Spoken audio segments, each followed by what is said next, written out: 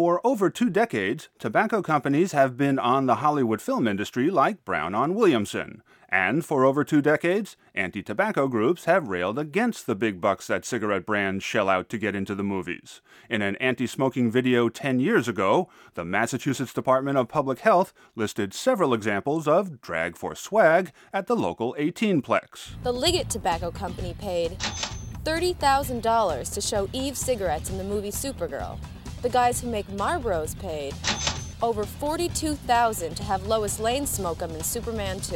And in 1988, Philip Morris Tobacco beat them all by paying $350,000 to show Lark cigarettes in the James Bond movie License to Kill. According to one anti-tobacco group, 390,000 teens start smoking every year under the influence of cinematic cigarette use.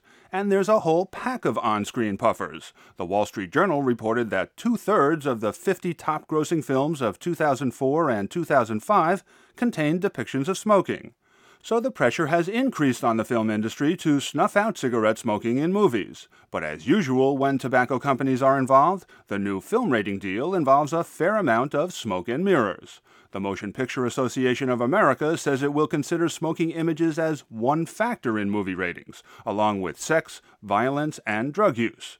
But that falls far short of what anti-tobacco groups want: a mandatory R rating for any movie with smoking in it, which could eliminate smoking altogether from many movies.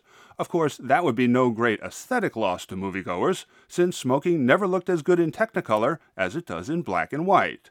Cigarette smoke just curls and billows better on black and white film.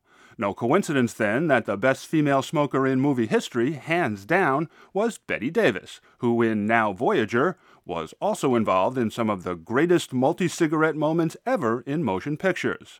Here's Davis saying goodbye to Paul Heinried, who lights 2 cigarettes at the same time and hands one to her.